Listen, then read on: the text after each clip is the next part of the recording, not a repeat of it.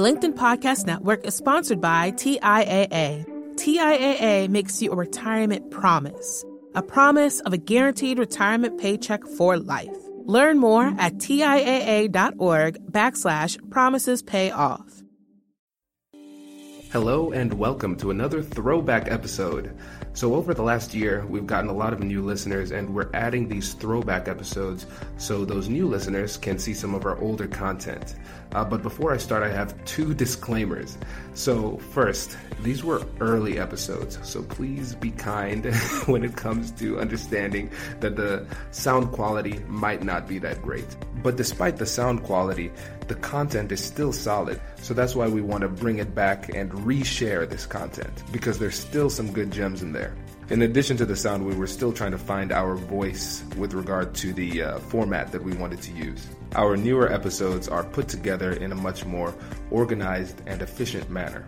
So if you are a new listener and you're looking at this and you're saying to yourself, this seems unrefined, it probably is because it is unrefined, and you should check out our Monday episodes to see our more refined work.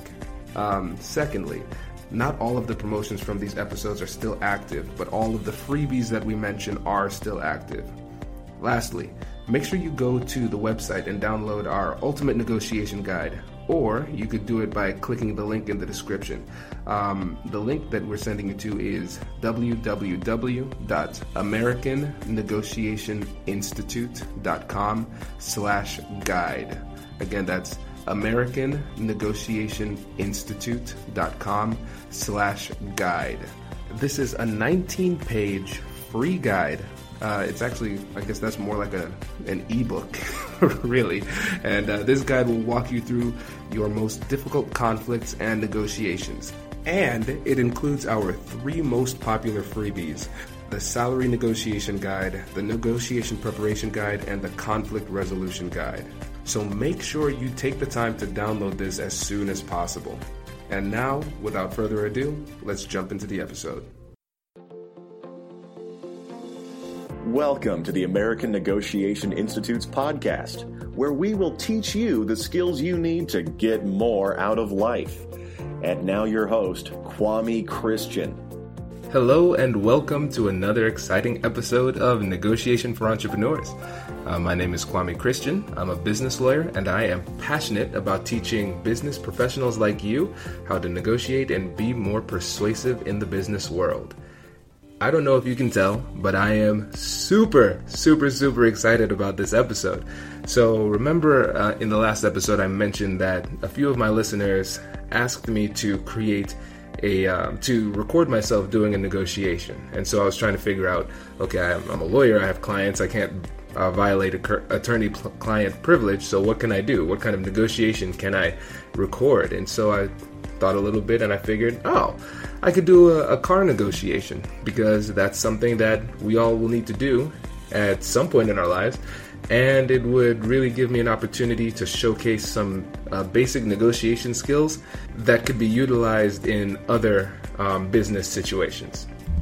So you will notice that I didn't have an episode last week. And it's because in my last episode, I promised you that the next episode would be the car negotiation podcast. And so I started working on it. And then I started working on it more and more and more. And it just evolved into something completely different. So what I had in mind was I was going to do just a quick summary on what you could do for a car negotiation and then do the recording. And that was going to be it. But as I started to get into it, I realized that that wouldn't really do you much of a service, because you need a lot more in-depth explanation to really understand what's going on here. So this has now turned into a 3-part series. And so the first part is going to be negotiation, preparation, and strategy. And in the second part, we're going to talk about tactics. And then in part 3, we'll have the audio of the actual recorded negotiation with the dealership. And in the tactics episode, I'm going to have my friend Kyle Reset. His father owned a dealership. And so he has a lot of experience in the car buying world. So I'm going to give you a little bit of my negotiation tactics, and then I'm going to run it by him and he'll give us some more.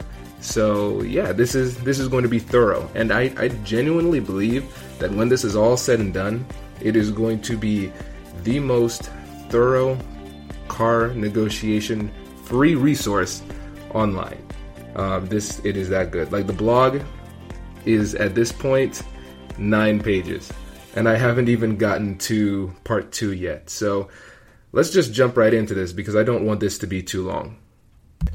So negotiation is an art. It's not a science. So there's not really a 1 + 1 = 2 type of methodology for negotiation. But what I want to do is really systematize the process as much as possible so you can leave with an actionable step-by-step guide in how to conduct your own negotiations.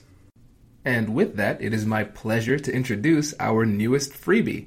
It is a car negotiation guide. So if you go to AmericanNegotiationInstitute.com/car, again, that's AmericanNegotiationInstitute.com/CAR, you will find a car negotiation guide, and it'll help you go through the strategy and preparation necessary to have a successful car negotiation. And like I said before, I just want to reiterate this point. Even if you're not buying a car, still listen, because this is not so much about how to negotiate for a car. It's more about how to understand negotiation with this medium of a car negotiation as the tool that we're using to learn. So don't focus too much on the fact that it's a car. Just think about the basic negotiation principles that we can extract from this experience. So like I said, part 1 will be negotiation preparation strategy. Part 2 will be tactics. And I want to say this too, because I know some people are going to be asking, what's the difference between strategy and tactics?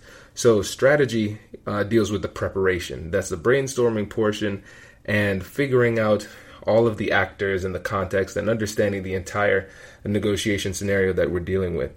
The tactics of the negotiation are comprised of your actual behavior at the negotiating table. So if you read this blog, you'll see a bunch of profound quotes spattered throughout the blog. And so those are actually my quotes. I made them up.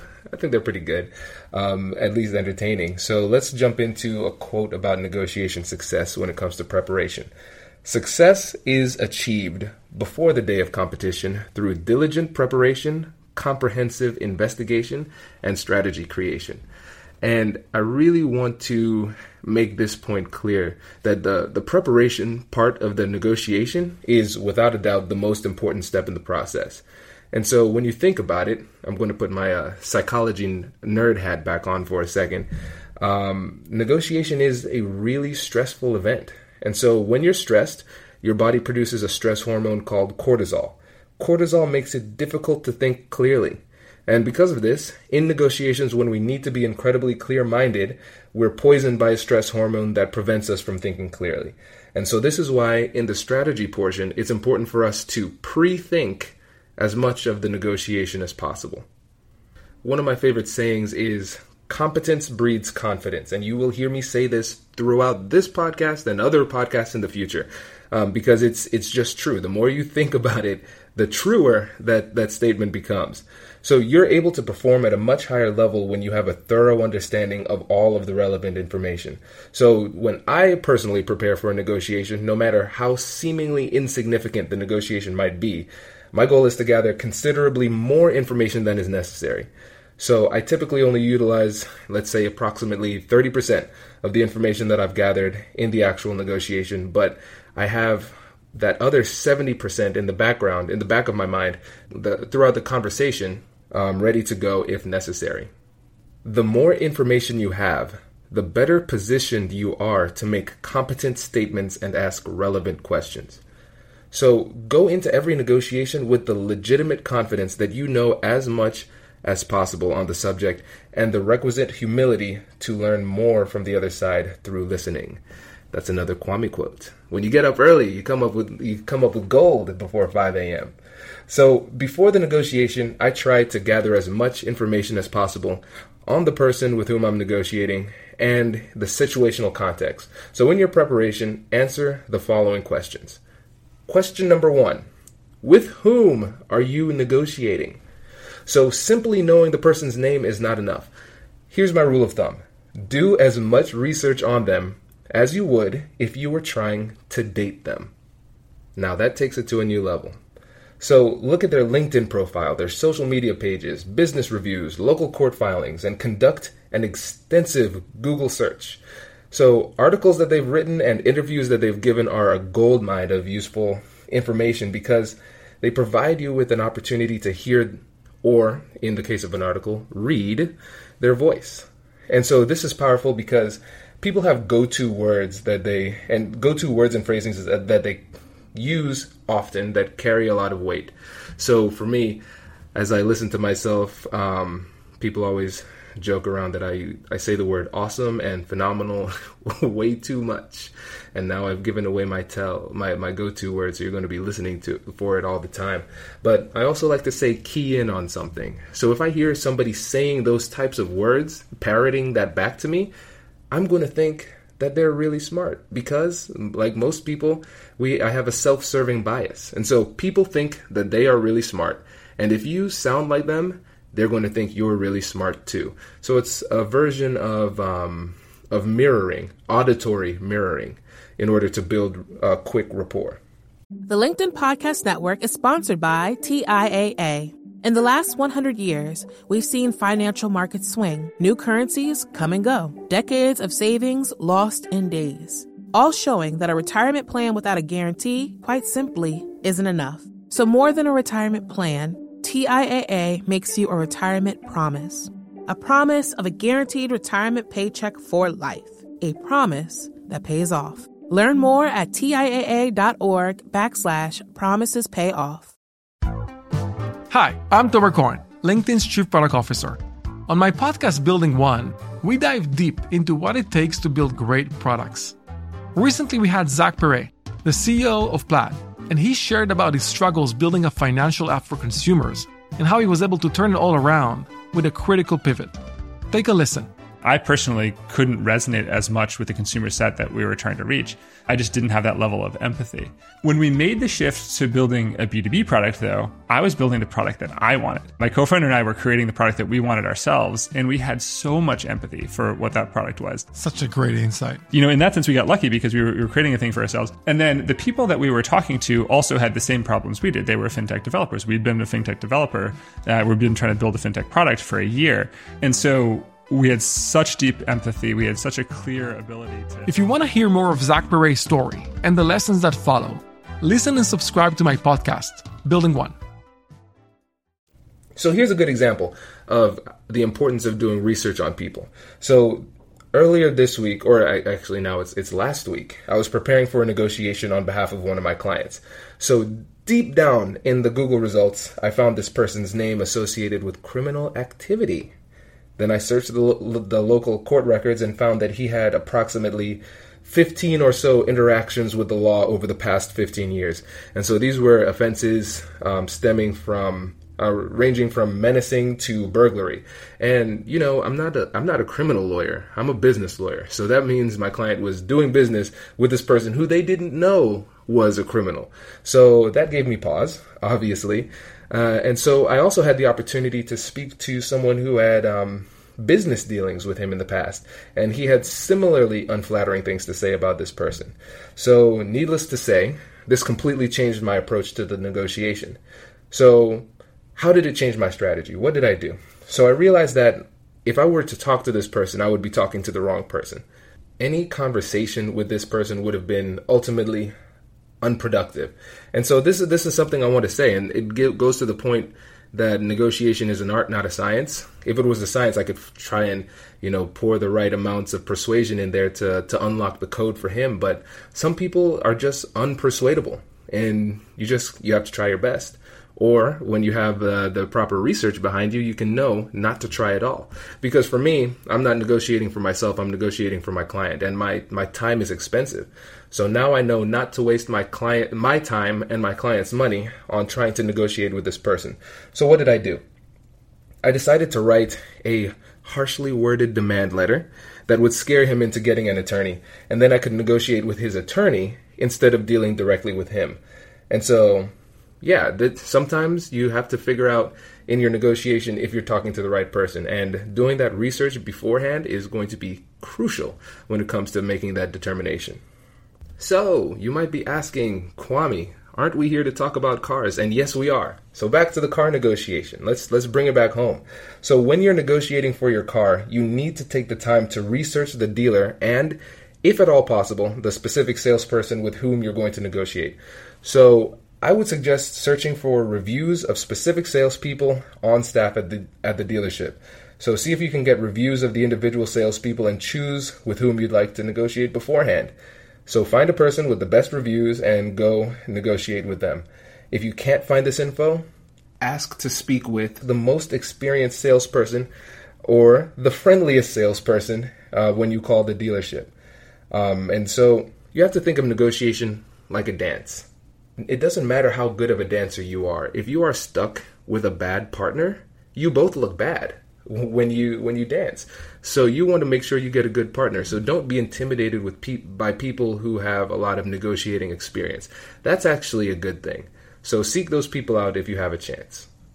Okay, so preparation question number 2. What are the numbers? And so you'll remember Anthony Lawley, our guest from episode 9, one time he said, you can be bad at negotiating, but you're not allowed to be bad at math. And it's so simple but so profound, because a lot of this comes down to simple math. So in order to be a good negotiator, you have to have a firm grasp on the numbers. And so in this portion, answering this question, we're going to identify the most important numbers when it comes to this car negotiation. So the first thing we need to know is the market. We need to look at the dealer's competitors and see how the vehicle is priced at other locations. So this is helpful because it gives us an idea of what kind of prices we can actually expect in the market and with whom this particular dealer is competing. So in our case, I decided that we're going to go with a pretty standard car, a 2017 Ford Explorer Limited with a V6 and 4-wheel drive. So this car is listed at this particular dealership at $47,413. And here are the listings of the same car at other Ford dealerships in the area.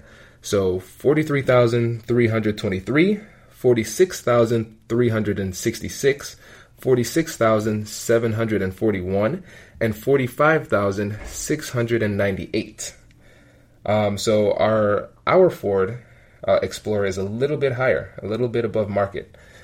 Now we want to look at the fair market value. So first we were looking at the market value, but we want to look at the fair market value. So one of the most valuable pieces of information you can gather is the fair market value of whatever it is you're trying to buy. So the fair market value comes from objectivity.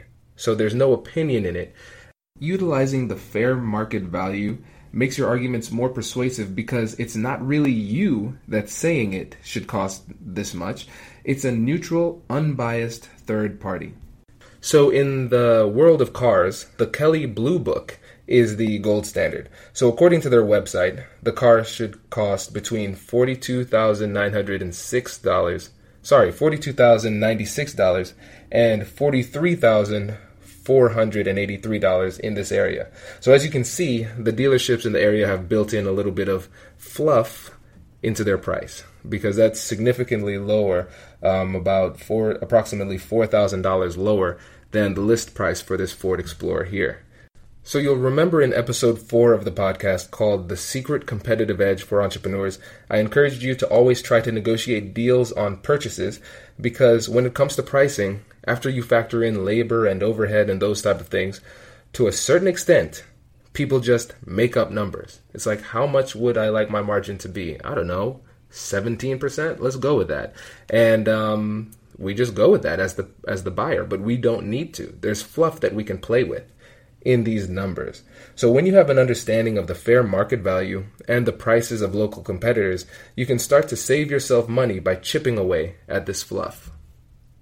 So the third thing we need to look at when we're talking about the numbers is trying to figure out the ultimate cost to the dealer. So understanding the actual cost of the dealer will help us get a better idea of how low the dealer is willing to go. So there are two key terms, see there's the word key again, that I want to bring to your attention here. The first one is the manufacturer's suggested retail price. better known as the MSRP. So according to the Kelley Blue Book, the MSRP is actually set by the manufacturer and means just what it implies, a suggested retail price. And by law, the price is required to be displayed on every vehicle sold in America. And so one of the most important skills of good negotiators is the ability to hone in on certain key words. Wow, I said it again. Okay, so the key word here is suggested. So dealers will try to get you to believe that the MSRP is the actual price that they paid for the car. And so they'll make it seem like dropping the price at or below the MSRP actually creates a situation where they lose money and they're doing you such a big favor because you're just that special to them. But do not be fooled. This is not the case. So with that in mind, how do we actually estimate the price at which the dealer bought the car and their real margins? In order to do this, we need to find the invoice price. So again, according to Kelley Blue Book, the invoice price is the dealer's cost for the vehicle, and it doesn't include any of the dealer's costs for advertising, selling, preparing, displaying, or financing the vehicle. So for obvious reasons, this is an invaluable piece of information. But there's a lot more to the number story than this. Even if we can figure out what the exact price that the dealer paid for this car, the invoice price, there's still more numbers that we need to know. Before we finish up this episode, I have a few questions for you. Does your job do professional development training? Are you looking for a workshop for your next conference? Does your profession require effective communication or dispute resolution? If so, a negotiation training seminar might be what you need. I've had the opportunity to do these trainings around the country, and I'd love to swing by your neck of the woods. Our customized negotiation seminars are as fun as they are informative. You'll not only discover the keys to negotiation and persuasion, you'll also have the opportunity to practice these skills in a safe environment with a negotiation simulation. And at the end of the seminar, you'll be able to communicate confidently, resolve disputes effectively, and get what you want out of your next negotiation. And as an added bonus, if you let us know far enough in advance, we can get these trainings certified for continuing education credits. Feel free to connect with me on LinkedIn or shoot me an email to learn more. So let's move on to manufacturers' incentives. And let me tell you this too, I didn't know most of this stuff before really getting into this specific podcast episode. So that's why one of the main reasons I'm so excited about this is because I'm learning alongside of you. And so I was taking this negotiation scenario of the car negotiation scenario and running it through my typical negotiation analysis, and it just caused me to ask more and more and more questions, which forced me to do more and more and more research. And that's why this podcast, this little mini series on the car negotiation has expanded to what it is right now. But I think it provides a really good example of what a negotiator should do before each of their negotiations. This is the type of in-depth research that I would typically do before my personal negotiations or my negotiations for clients, or on the consulting side for the American Negotiation Institute, the types of analyses I go through with my clients on that end too. It is painstakingly precise, but it pays dividends in the end. So moving on, back to the car negotiation. Manufacturer's incentives, the next list of numbers that we need to know. So in some cases, if a dealership hits certain numbers, it'll get incentives from manufacturers. So for example, if a dealership sells 5 Ford Explorers in a month, it earns $1,000 in bonuses for each Explorer sold that month. So in this example, if the dealer gives you $1,000 off the invoice price, he or she wins overall because they'll also make the additional $1,000 on all of the other Explorers they sold during the month. And so that's just an example of what it could look like. I don't know the exact numbers per dealership, obviously, but just know that even if a dealer ultimately, it looks like they lose on the car, if they sell it for a loss, if it hits certain numbers, if it reaches certain sales quotas for them, the dealership could ultimately still win. So we can assume that most people won't be as savvy as you, my friend, when it comes to negotiating the car prices. So the majority of people will actually end up paying, not surprisingly, at or above, most likely above MSRP for their car. So with considering that, with these incentives, it allows the dealer to win big, even if it looks like they're losing on a deal with you. So going deeper into these numbers, we also have to consider personal incentives. So one of the most important parts of a negotiation analysis is an investigation of all of the parties at play. So it's easy to overlook the total amount of interested parties in a transaction. So I'm going to list the key players. Again, there's key. I'm going to drive myself crazy now. Here are the key players in this negotiation. So obviously there's you, there's the car dealership, there's the car dealership's local competition, there's the manufacturer, and there are the individual salespeople. So I want to take a moment and highlight the last of these three parties, the salesperson. So people often make the mistake of considering the dealership and the salesperson as effectively one unit. However, when you take the time to really think about it, they are two distinct players in the car selling game. So here's an example of how this comes into play. So salespeople often have specific sales goals that they need to hit. Again, let's focus in on the key words here in the previous sentence. Sales goals. So sales are very different from margins. So sales deal with the amount and the quantity of product going out the door, while the margins deal with the amount of profit on each product sale. The dealership as a whole is concerned about the margins, but the individual salespeople are more concerned about getting sales so they can meet their sales goals and bring home a bonus. So what does that mean for you? It means that the salesperson may be more willing to eat into their margins if they have to hit a sales quota.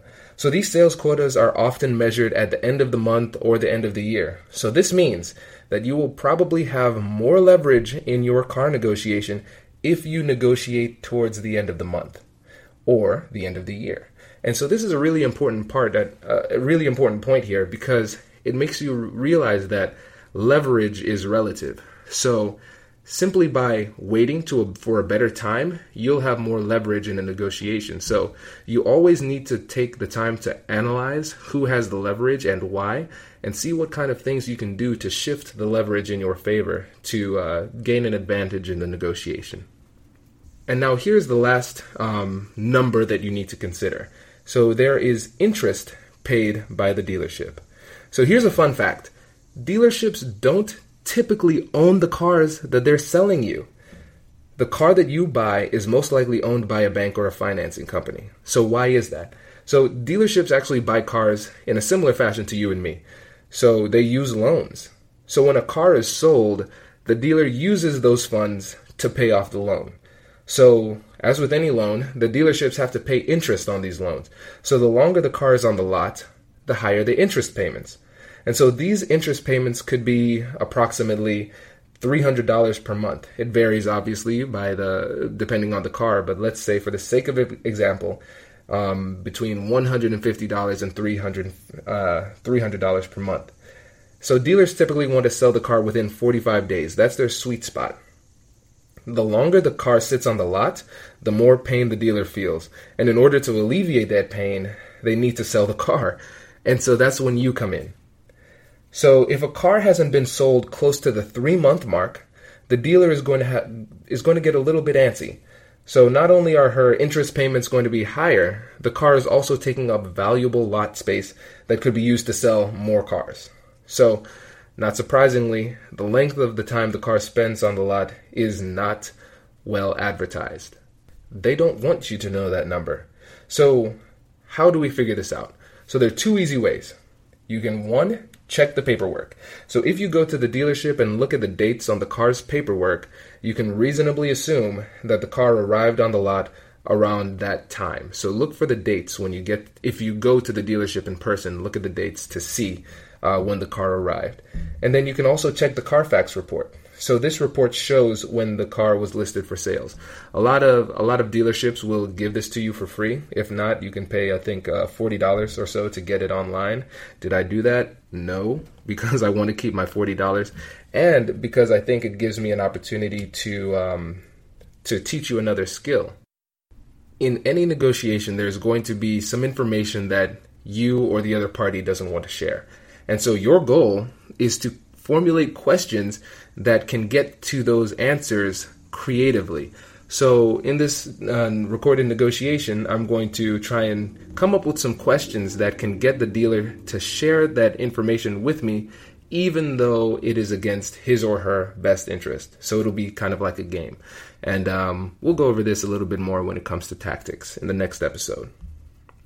And now we come to my favorite part of negotiations, figuring out the questions that you want to ask. So in this stage of negotiation preparation, you want to ask yourself this question: what don't I know, and what do I want to know? So here's another Kwame quote for you. The best negotiators ask the best questions. So let me ask you a question. Would you rather have your foot on the gas or brake pedal, or would you rather have your hand on the steering wheel? Since we're talking about cars, let's stick with a car metaphor here. So for me, I'll give you some time. Okay, I'm so excited. I love this part. So for me, I'd rather have my hand on the steering wheel. So why is that? I'd rather have my hand on the steering wheel because that means I'm controlling where the car is going, while the other person can determine the speed. So how do we put our hands in the proverbial steering wheel in a negotiation? We do this by asking questions. So in my opinion, the most powerful tool in negotiations is the open-ended question, or its cousin, the open-ended statement. So an open-ended question is a question that starts with who, what, where, when, why, or how. So these questions are powerful because their responses require elaboration. Open-ended statements operate in the same way, but they don't end in question marks. So an example would be, tell me more about X, something like that. So it's understood that it is it's meant to get information from them, even though it doesn't end in a question mark. So the beauty of open-ended questions and open-ended statements is the fact that you will be able to learn significantly more from these responses than you would from the abbreviated responses you would get from closed-ended questions. So how do we figure out what we need to ask? You need to do a review of all of the information you currently know and identify your gaps in knowledge. And that's where you're going to need to ask your questions.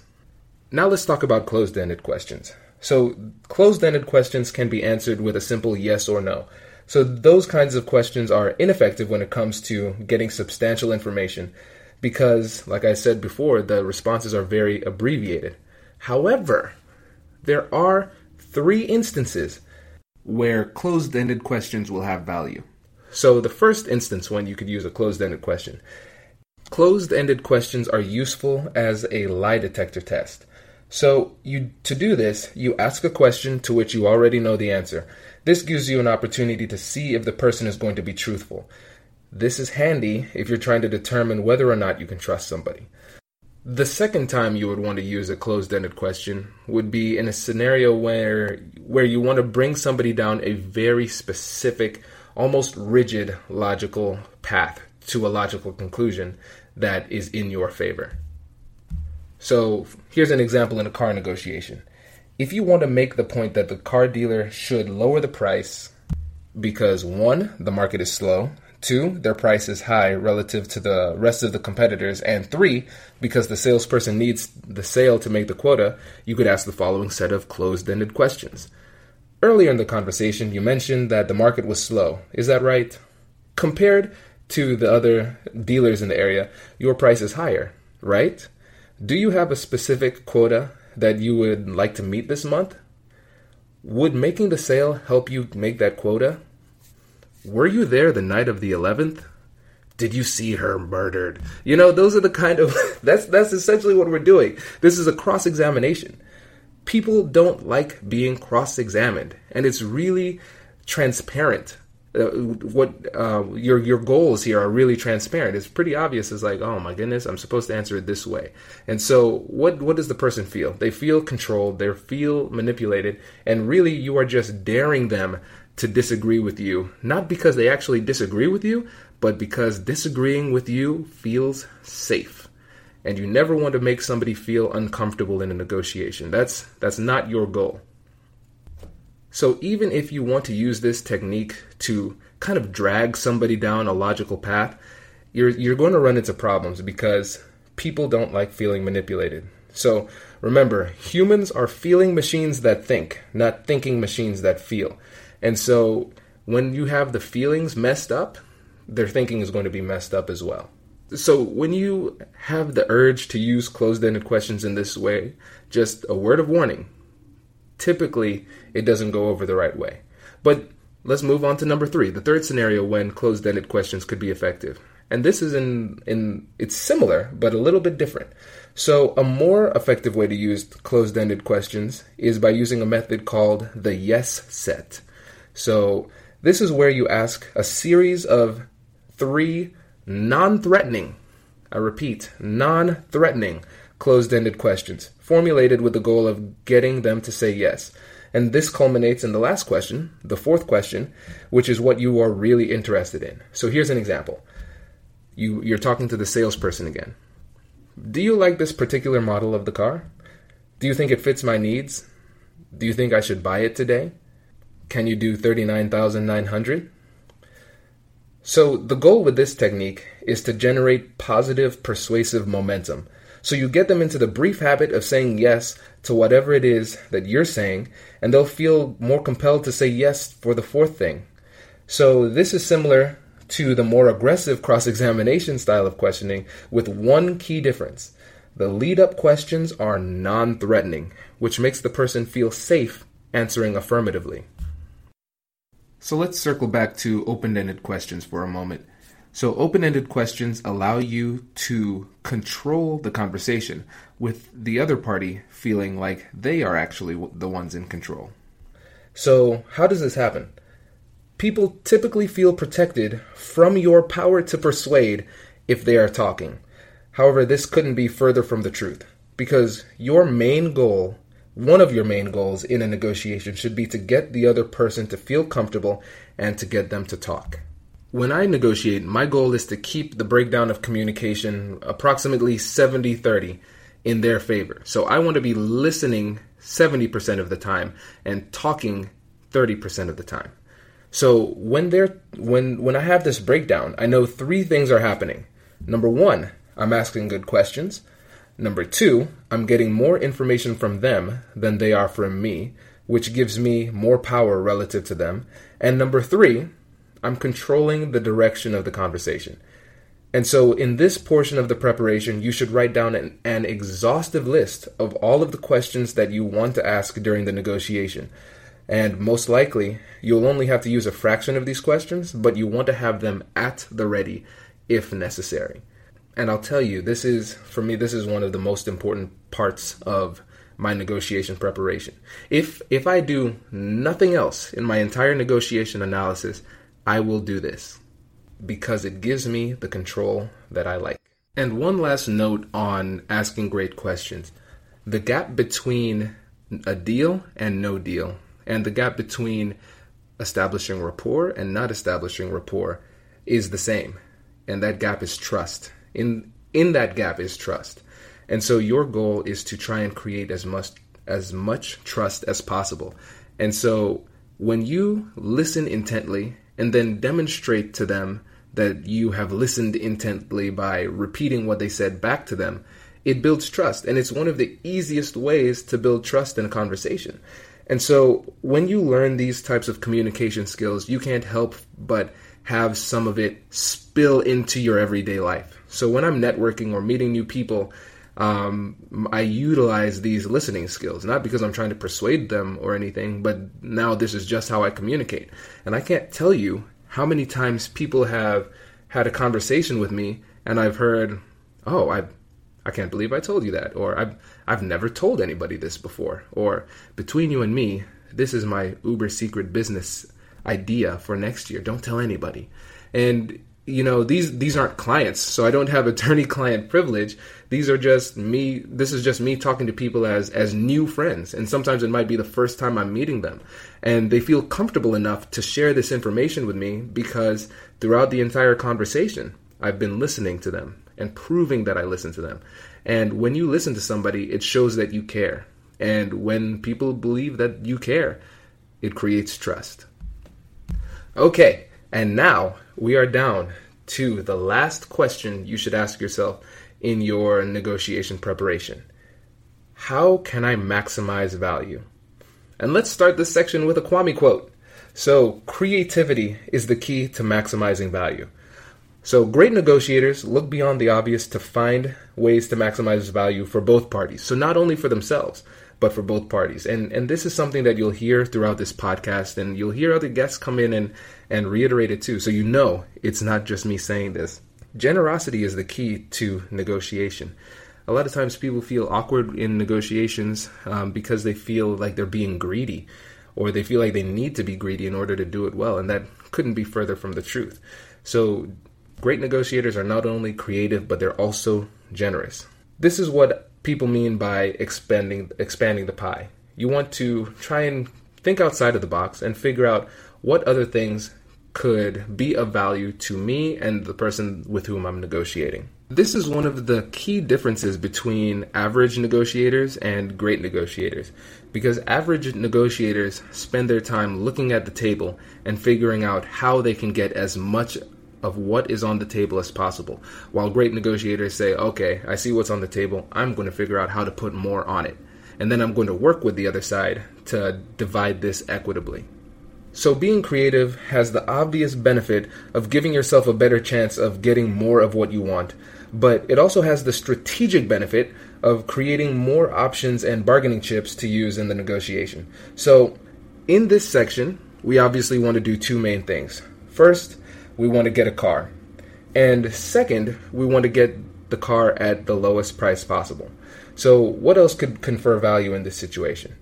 We could talk about the length of the warranty. We can talk about upgrades. Is there going to be a car wash? Are there going to be repairs? Even something as simple as, are we going to leave your car dealership logo on the car? Because that's free advertisement for them. And so you can use that as a bargaining chip too. You want to try and think outside the box and figure out what could be valuable to them. And so one thing you could even do is, let's say you're an influencer in your community and you have a lot of followers on social media and you can prove it. So maybe you say, hey, after we culminate this in a deal, we could take a selfie together and I post it to my friends and say, hey, I'm going to come to John Doe's car dealership every time now because I know he'll treat me fairly. And that's organic marketing that is invaluable for the dealership. And maybe they'd be willing to knock something off for that free advertising. So just try and think outside the box and figure out what you can do to be of value to the other person and what things are of value to you.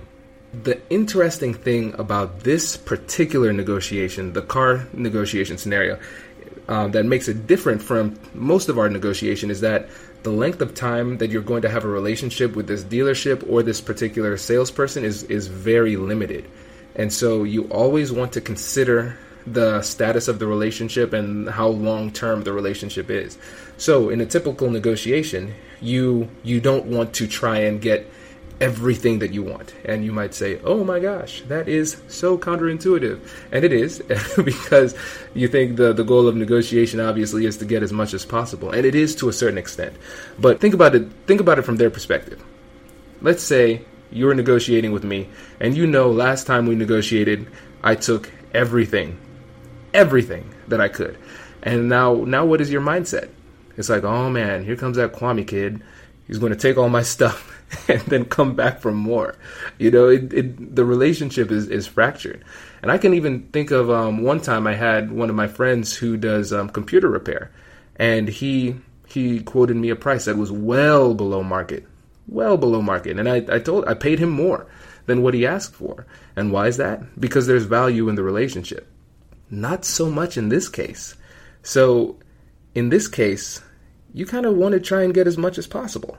And so this is one of those few scenarios where I'm like, hey, go out and get it all. And that's rare, but you have to always consider the relationship. This relationship, I'm not going to say it doesn't matter, but it will not matter in the future. So always treat people with respect and whatnot, but don't be afraid in a car sale negotiation to get as much as you can. So, all right. So we are at the end now. So these are my final thoughts. because I'm at the end of my notes and because my voice hurts because I've been talking for about 40 minutes straight. So if you get nothing else from this entire car negotiation series, please get this. Preparation is undoubtedly the most important part of any negotiation. And if you take the time to prepare yourself, you'll have the upper hand in the negotiation. And the beautiful thing about this is that preparation is a choice. You have complete control of your ability to prepare. So either you take the time to do it or you don't. The ball's in your court. So people are often concerned about whether or not the other side will treat them fairly in a negotiation. And in my opinion, whether or not somebody treats you fairly depends completely on you. So how is that? In negotiations, people will only attempt to take advantage of you if they believe that they can successfully take advantage of you. So when you come to the negotiation fully prepared and you can demonstrate to the other side that you did their research, they won't even try to take advantage of you because they know that they can't. And that, my friends, is powerful. So I hope you enjoyed this as much as me. I don't know if you could tell. I was super geeked about this. I actually did this whole recording standing. I have so much energy about this. So yeah, I'm glad you.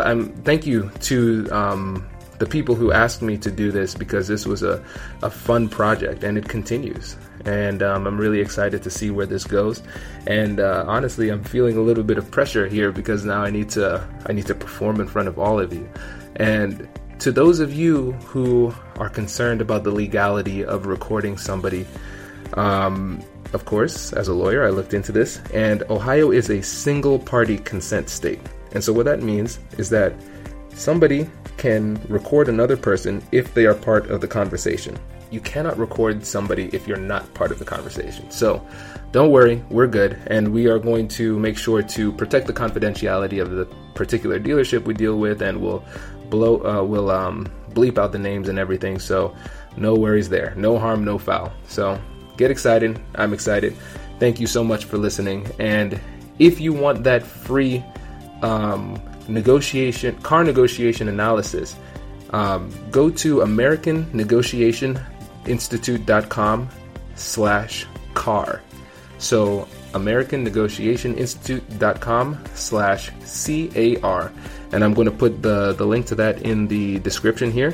And so if you know anybody who is going to buy a car, or if you have a friend with a junky car who needs to buy a car, let them know about this podcast and share this information with them. Spread the love. That helps me, that helps them, and it helps you because they look at you in a good light.